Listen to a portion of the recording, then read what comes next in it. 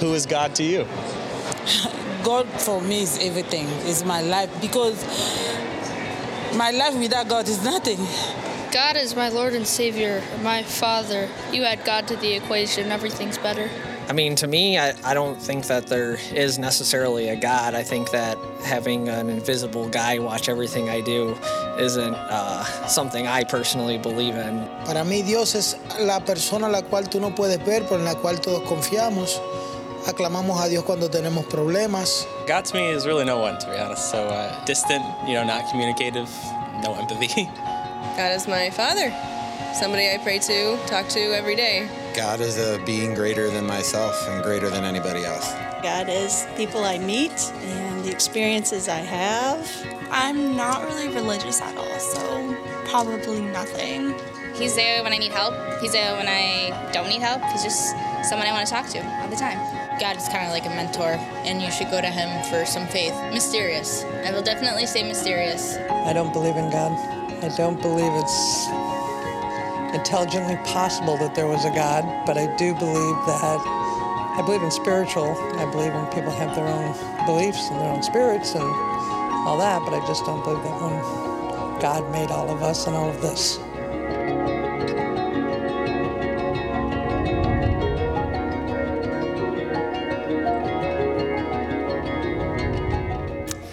Well, good morning, Northridge Church. It is good to see you. Good to be with you wherever you might be joining us from. We're grateful that you're here with us this morning. For those that don't know, my name is Nate. I'm our Webster campus pastor, and excited to have a chance to get to speak to all of you this morning. And before we get going, I know that this is a big weekend for our teens. I know that this is a snow camp weekend, and I know they're here actually with us this morning as part of that. So welcome, guys. In fact, I got my NYM swag on. Yes, representing, but I hope you guys are having an awesome weekend together. And as you've heard, so we're in the series God Is, and this morning we're talking about a really big truth about God, that God is good. We're talking about the goodness of God, and what I mean by that is that God by nature is inherently good, that everything about God is good. There's no evil in him, there's no bad or bad intentions in him. Everything about God is good. And we see this truth about God all over the pages of Scripture. Psalm 34 verse 8 tells us, "Taste and see that the Lord is good. Blessed is the one who takes refuge in him." And I want to try to help us understand and appreciate and wrestle with the goodness of God this morning. In fact, I think about my own life, and I think one of the very first truths I can ever remember learning in my life was that God is good. And the way in which I remember that, I think back to when I was little. One of the earliest memories I have of my relationship with God and understanding of God is based on a prayer that we used to pray regularly as a family before meals. It's one we often do now with my own kids. Maybe some of you are familiar with this, but it's God is great, God is good, let us thank him for our food. And we used to pray that prayer regularly. And I had from an early age this truth instilled in me that God is great, God is good. And in fact, maybe for some of you, if you've recently trusted Christ, it probably wasn't long before you heard the truth that God, he is good.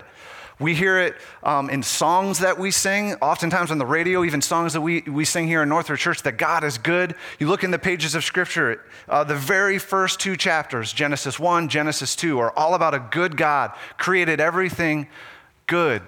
We hear it in messages that God is good all the time, and all the time God is good. But what I want to do this morning is I want to lean in to this truth about God and just really ask you, how do you know that? How do you know God is good? What makes you so certain of that? And I bet some of you today are probably really wrestling with this truth about God.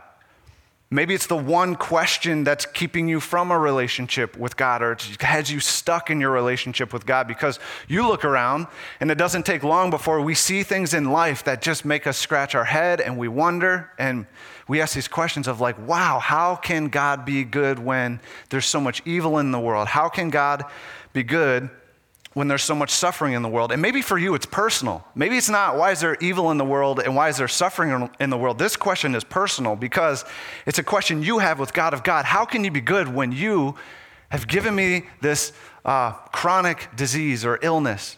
You've given me this diagnosis. God, how can you be good when you took away my career or my job? God, how can you be good when you took away my dad when you took away my child, a person I love, this question is personal. God, if you're good, why is there this pain? Why is there this sadness that we all see and experience? And in my own life, I think back of having to wrestle with the goodness of God. And the hardest time for me in that journey was back in 2011. And I'll never forget the phone call. It was from my sister.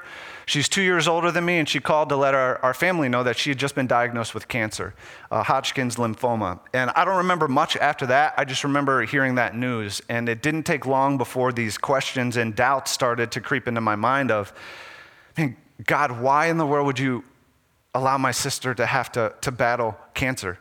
I mean, she's 30 years old, 7 months before she had just gotten married. She loves you. She wants to serve you. Her family, they want to be used by you. God, why would you allow my sister to have to deal and battle with cancer? And that wasn't a short-lived wrestling. This was a wrestling that continued for quite some time, because shortly after that, she started chemotherapy. And she went through rounds of chemotherapy, and then they realized that the chemo, it wasn't working. It wasn't having any effect on the cancer. And then they realized you're going to need to temporarily relocate to Indianapolis because you're going to need to have a stem cell transplant. And our hope is that will then cure the cancer. And I remember during this season, it wasn't just the cancer that was hard, but things in their life in general were really difficult. They were hoping to get a house during this time. There's a dream house that they had their eyes on. They thought that they were going to get, but that fell through.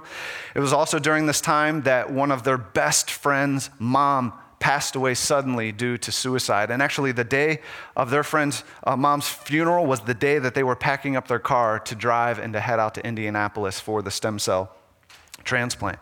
And I just remember my sister saying during this time, like, everything felt hard. Everything felt difficult. And maybe you find yourself there this morning, right now, where, man, life feels hard, life feels difficult. And all of us bump up to these moments in life that cause us to ask this question, man, how can God be good?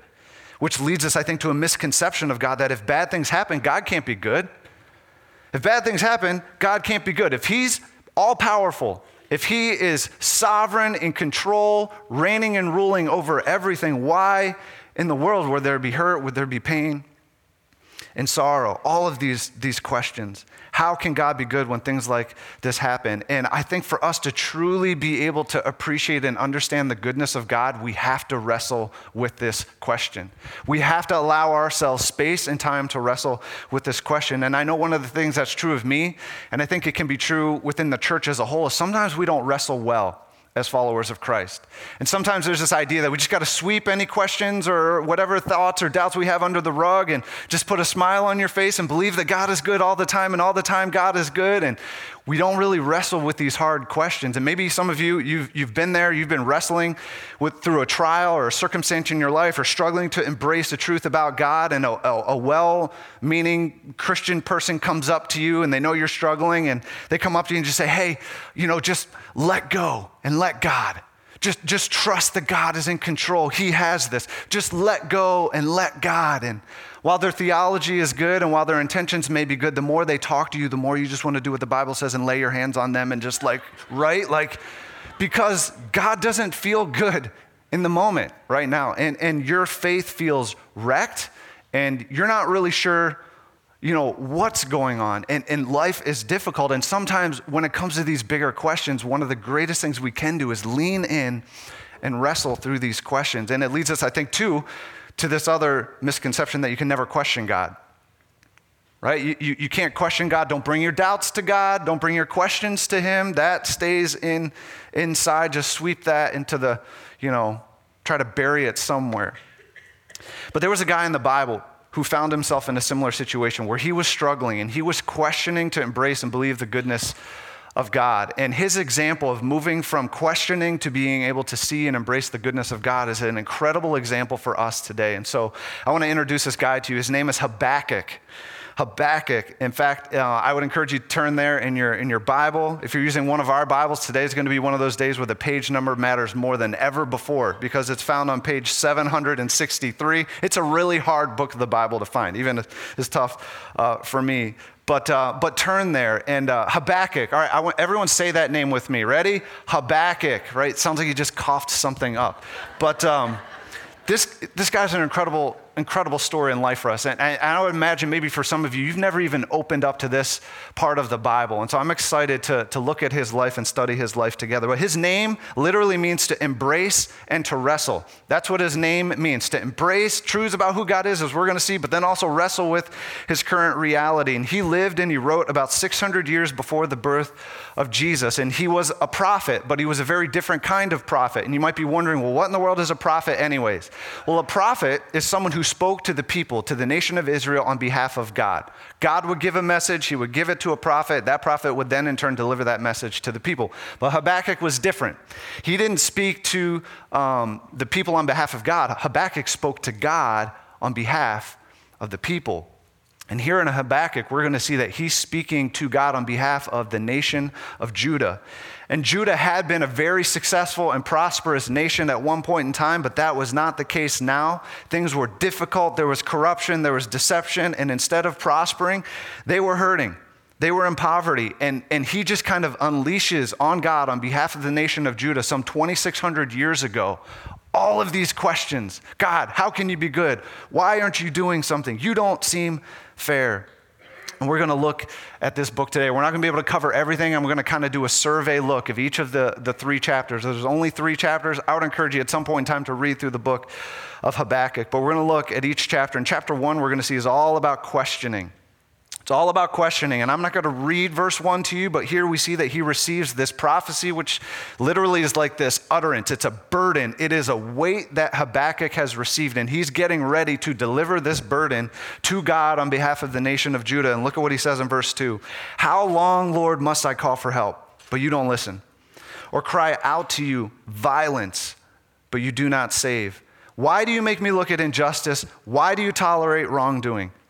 So you can feel the pain in his words right here. You can feel the pain, you can feel the hurt. This is like me saying, God, why would you allow my sister to have to experience and to battle cancer?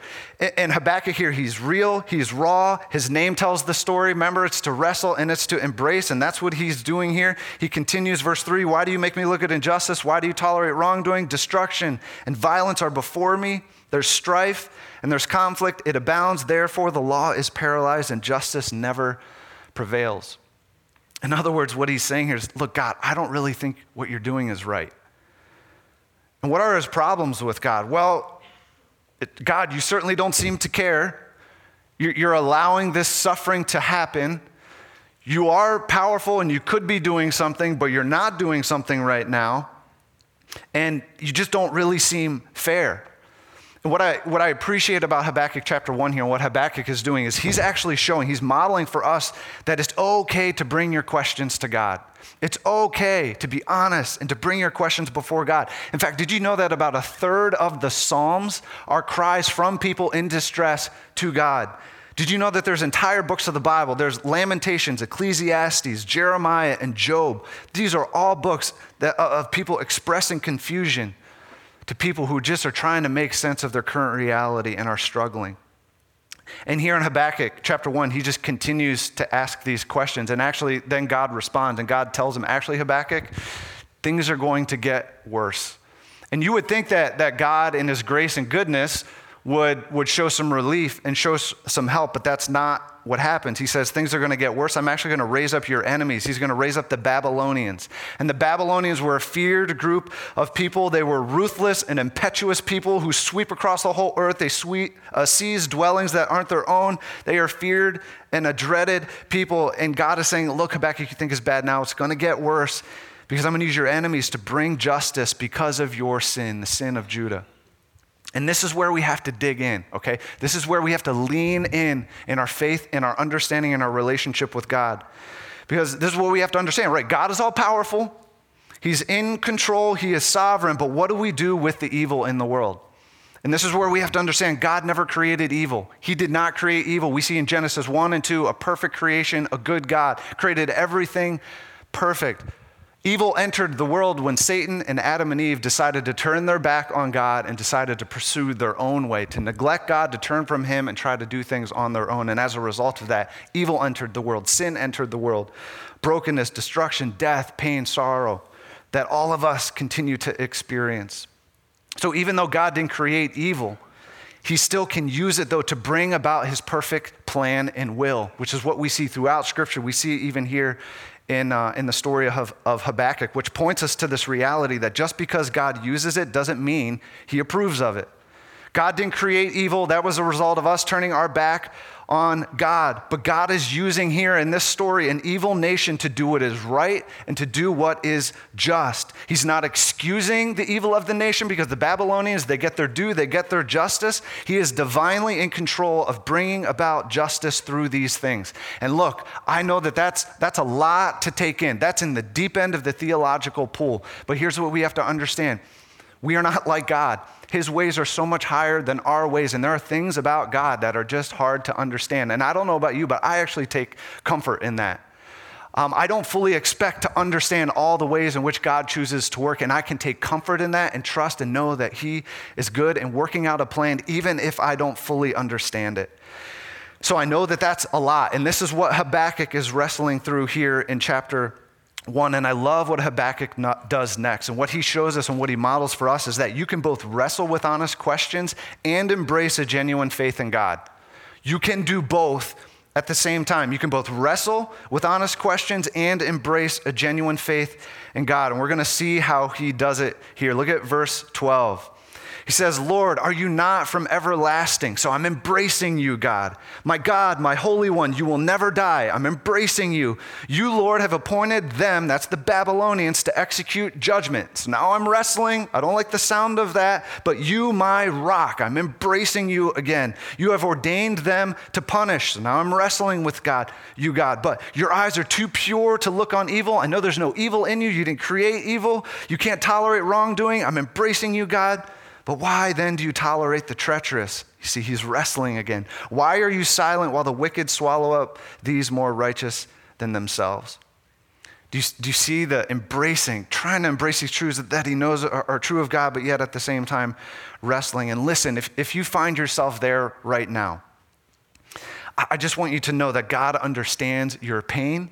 He welcomes your questions, and I'm convinced that God would rather have you run to him, to yell at him, to bring your questions to him, than to instead walk away from him. So when you hit the wall, when you hit a crisis of belief, when things just don't line up and you have these doubts, don't run from God. Let your doubts drive you to continue to embrace, even when you wrestle with God. I think this is so important for us that honestly acknowledging your doubts is your first step towards building a mature faith. Honestly, working through your questions is one of the first steps towards building a deeper faith, a strong faith. And what if embracing your secret questions opens the door for a maturing knowledge of who God is, of his character and of his goodness? And this is what Habakkuk is doing here in chapter 1. So chapter 1, it's all about questioning God. And then chapter 2, we're going to look at this one briefly. But chapter 2 is all about waiting. It's about waiting. He's going to wait to see what God will do.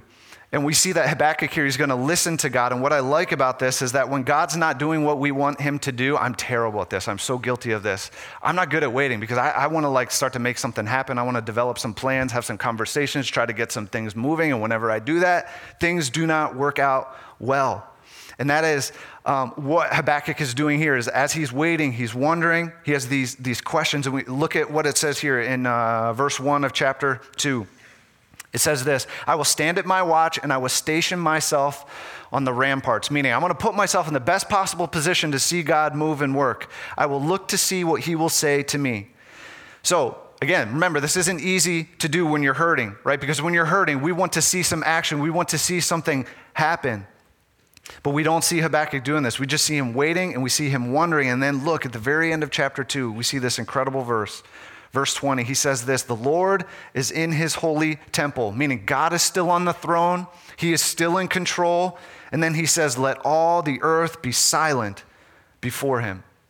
It's kind of like that psalm that says, be still and know that I am God. Just be still. I'm hurting. I'm waiting. I'm trusting in you, God, but I can trust in you because the Lord is in his holy temple. He is still on his throne. So even as we wait, we can trust that God is good. Even as we wait, we can know that he is in control. He's working behind the scenes. Even though we might not feel it, even though we might not see it, we can trust and know he's on his throne. God is still reigning and ruling, and we know and can trust that because of that, he is good, and he's out for our good. He's in control, and I can be still. I can be silent because God is on his throne. He is in control. And chapter 2 is all about waiting. But then here in chapter 3, there's a big change of tone that takes place here. I love chapter 3. Chapter 3 is all about embracing. In chapter 3, there's kind of this reset. And in verse 1, this is a verse that we could easily blow right on past, but it is so important and sets up the context for all of chapter 3 that we must understand. Look at what verse 1 says. It says, a prayer of Habakkuk the prophet on Shigionoth. Now let's pause for a second. What in the world just happened?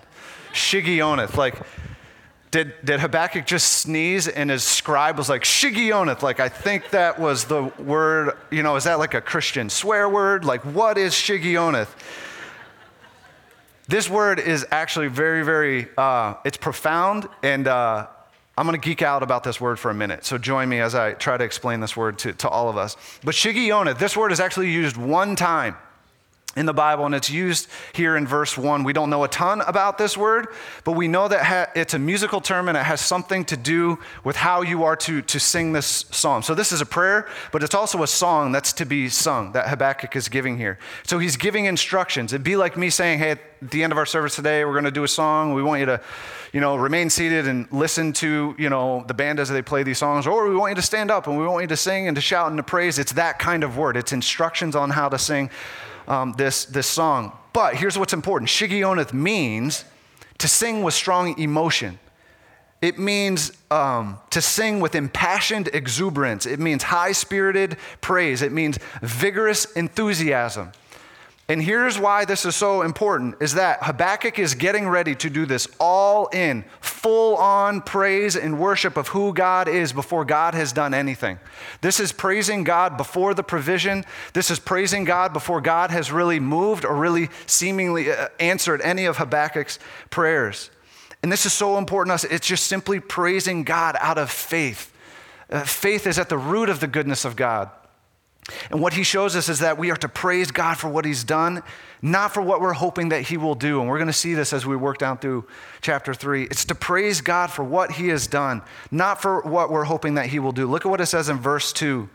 Habakkuk says this of God. He says, Lord, I've heard of your fame. I stand in awe of your deeds, Lord. And he says, repeat them in our day. In our time, make them known. In wrath, remember mercy. So we see Habakkuk here. He's just praising God for what he has done. He's praising God for who he is, even in the midst of his current reality and his current circumstances. He's just praising God for who he is. And then he continues, and now he tells us, look, that we're going to praise him for what he's done, and we're also going to remember. We're going to remember the goodness of God. I love verse 3. Habakkuk continues, and he says, God came from Teman, the Holy One from Mount Paran. His glory covered the heavens, and his praise filled the earth. Now, those two locations that Habakkuk just mentioned here, Teman and Mount Paran, they probably don't mean a lot to us today, but these two locations were very significant to Habakkuk. They were very significant to the nation of Israel, because these two places, Teman and Paran, this is where God took his people for refuge after delivering them from the Egyptian bondage, from slavery, from under Pharaoh. And Habakkuk is saying here, he's remembering, God, I remember when we didn't think that there was any way. I remember when we thought we were going to be in captivity under Pharaoh and under the Egyptians forever. But God, you stepped in. God, you moved the heart of Pharaoh. And God, you split open the Red Sea. You allowed us to walk through on dry land. And as our enemies crept up behind us, you pushed them back. And God, I think back and I remember your faithfulness. I've seen your goodness, and I remember your goodness. And God, I know that you will be faithful again, and I can trust in you. In verse 4, he says, his splendor was like the sunrise. Rays flashed from his hand where his power was hidden. Plague went before him. Pestilence followed his steps. And what did God do? He stood and shook the earth. He looked and made the nations tremble. He says, God, I remember your faithfulness. I remember your goodness. I remember your justice. And in verses 7 through 15, he kind of just continues to recount who God is and his faithfulness and goodness. And then look at verse 17. So important. He says, though the fig tree doesn't bud Though there's no grapes on the vines, though the olive crop fails and the fields produce no food, though there's no sheep in the pens and no cattle in the stalls. Another way we might be able to say it is, God, though I'm still praying and I'm not seeing an answer to that prayer, though God, I'm still believing that we can conceive and have a baby even though we haven't conceived yet. God, though I'm still asking for that job or that provision or that blessing or that answer to prayer but haven't seen it yet. God, though we lost someone so valuable and important to us, or we lost a possession that was important to us that we just don't understand, in the midst of any and all of that, look at what he says. Yet I will rejoice in the Lord. I will be joyful in God, my Savior. Look, there's a dozen reasons why you may not want to praise God right now. But remember, this isn't some half-hearted praise to God. This is shigioneth. This is all in. I am going to praise you, God, for who you are and for what you have done. And Habakkuk goes from questioning to waiting and to embracing the goodness of God. You know, as I think back on my sister and her journey in battle with cancer, she kept a blog during her journey in battle with cancer. And I remember there was a blog post that she wrote right in the most difficult time. It was right around when she was getting ready to move to Indianapolis for the stem cell transplant, hoping that would work and cause and cure the cancer. And she wrote a blog in the midst of this really dark time, and it's incredible. And I actually have the words of her blog here, and I was gonna read these words from this excerpt from her blog, but then I was like, why should I read them when you can hear directly from her words? So take a listen to my sister. I've been thinking about something today. I'll try to articulate the thoughts that have been in my mind because it's important. In fact, it's the most important thing. It's the gospel, the crux and the center of what I believe. Everything else in my life flows from this core belief, this belief that there is indeed good news. Unfortunately, the good news begins with some very bad news, and that is a part of what has been heavy on my heart today. The world is broken, it is messy, it is painful and hurtful, and just sometimes wrong. We have some dear friends going through something sudden and tragic, and our hearts ache for them. There have been many times on our own journey that the reality of the brokenness of this world and my own body has been more evident than ever before. And then today I ran into someone I hardly know and heard their heart-wrenching story. It's moments like these that I'm so keenly aware that things are not as they should be. I thought about this morning, how the gospel begins with God creating a perfect world and man deciding to take matters into our own hands. God's great love towards us and our massive distrust of his love leading to sin and separation from him, not just for Adam, but for all mankind since. We chose our own way and things haven't gone well since. And I think we all know this, and we want to make things different. We want to right the wrongs and bring beauty from the ashes, see the broken things made whole again. The problem is that broken and sinful people, no matter how hard we try, cannot accomplish this. We cannot achieve our own salvation. Thankfully, God knows this, and in his grace began working a plan to bring us back to himself and right these wrongs from the very beginning. God himself entered our mess. He put on broken flesh and entered the world. I can't tell you how this blows my mind as I struggle with the reality of how temporal our human bodies really are. He stepped down from heaven into our world as the person of Jesus. He lived a perfect life, something we could never do because of the sin in our hearts. He was willingly killed on the cross to pay the price for all of our evil, and God punished him instead of us. This was God's plan all along. We rejected God, and in his mercy, he sent himself to rescue us anyway. And there's more good news. Jesus didn't stay dead. He rose from the grave, conquering sin and death. When we believe this, when we accept this as truth, accept his sacrifice in our place, true life finally begins. The brokenness begins to heal. Beauty can come from ashes, and wrongs begin to be righted. And one day he will come again and make all things right for forever. If we know him and believe this, we will experience life forever with him. In face of all the hurt and pain in our world today, this is truly good news. We have a good friend who often says that we need to preach the gospel to ourselves every day. Sometimes I wonder why I should do this, and on a day like today, I know. Without the gospel, the truths I mentioned above, there is no foundation for life, no way to make sense of it all. But the gospel changes everything. Everything. It gives hope in the midst of trial. It reminds me that despite the difficulty of this world, God is reaching out to us with his love. And it also reminds me that we weren't made for this world and that one day all will be made right. For some of you, this truth is real to you. It gets you through the day. Some of you may not believe this, and I would encourage you to consider what I've said. This truth has changed my life and continues to give me hope each day. I know it can do the same for you. It's hard because we want to believe the lie that started this whole mess, that God doesn't love us, and we would be better off taking matters into our own hands. Life can be hard, and this seems so true sometimes, but it isn't. The truth is that God does love us and has made a way for us to be in relationship with him. His way is the best way. As we walk in this truth, we find we have hope, and that is indeed the best news we've ever heard. You know what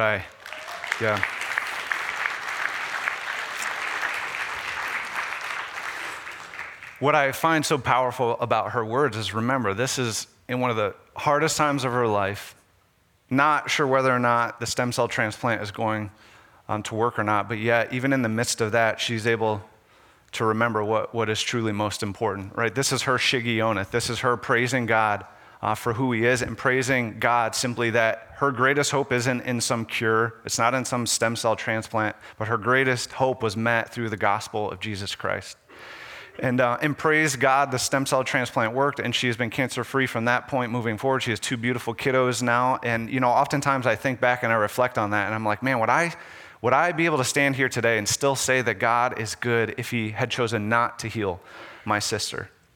And I want to believe, I believe that this is true, that I would still be able to say, yes, God is good, because the greatest example of the goodness of God is the gospel of Jesus Christ. That is where our hope is found. And this cross, the cross is a place where all the evil, the hurt, and the brokenness meets up with the goodness and the grace of Jesus Christ that my sister so beautifully shared with us. That God saw our brokenness, didn't stay silent, didn't stay still. He pursued us. And that is the greatest example of his goodness, the cross of Jesus Christ, the gospel of Jesus Christ.